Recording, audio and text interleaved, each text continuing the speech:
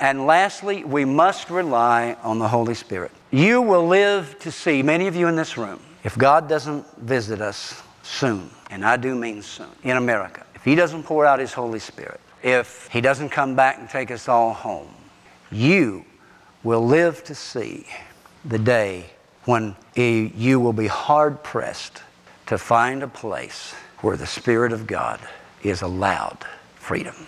You will be hard-pressed to find it. You say, Jim, you're not telling me anything. I live in East Tennessee. I know, but yet you are blessed and you don't know it. The time will come when the kind of worship that you are experiencing here will have to be taken underground. It will not occur publicly. And I predict, not prophesy, I predict that will happen in the lifetime of some of you folks in this room. If the trends continue without an intervention of God that I see right now, most of what you will hear in your churches will be self-help messages geared toward making you a successful person. There will be very little preaching on sin. The word sin will seldom be mentioned. Repent?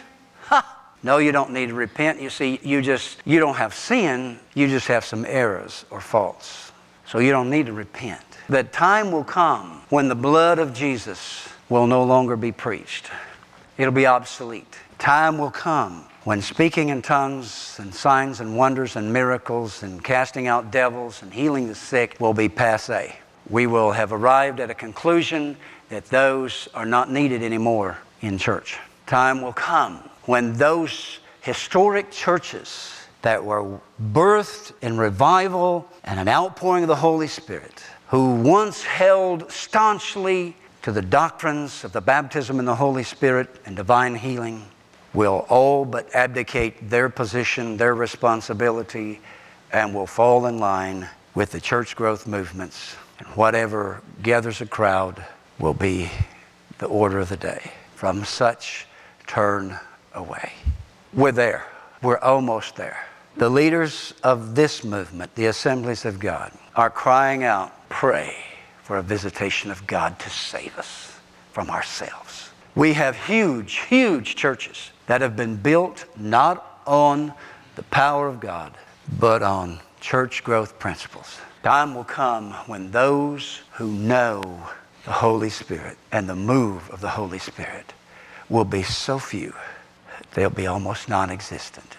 That's coming to America unless we have a visitation or Jesus comes back.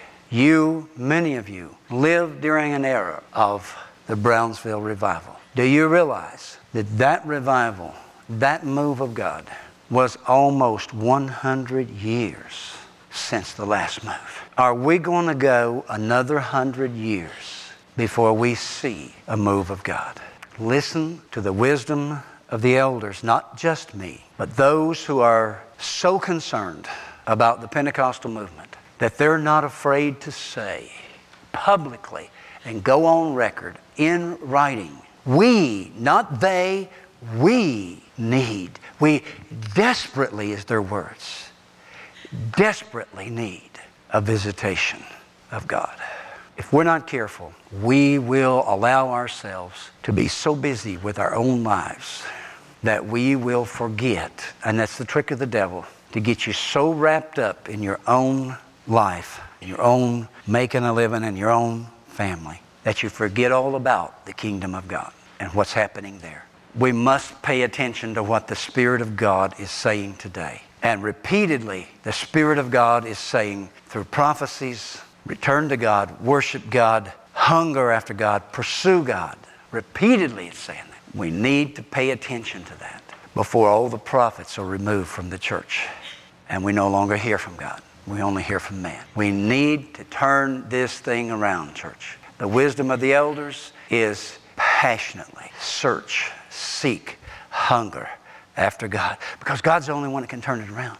What happened in Europe, study this for your own benefit. What happened in Europe is going to happen in America. Huge cathedrals in Europe that would seat thousands have maybe 100 people in them. If men like John and Charles Wesley and George Whitefield could walk into the churches that are named after their preaching today, they would just stand with their mouth open and say, what happened to the fire? If the men who blazed the trail in Brush Arbor meetings for the Baptist movement of East Tennessee and saw Pentecostal-like manifestations could come back and visit the Baptist churches in East Tennessee today, they would say, "What is this?" If the Presbyterian ministers who led the great awakenings of our nation early in its beginnings could come back and visit the Presbyterian churches of today, they would say,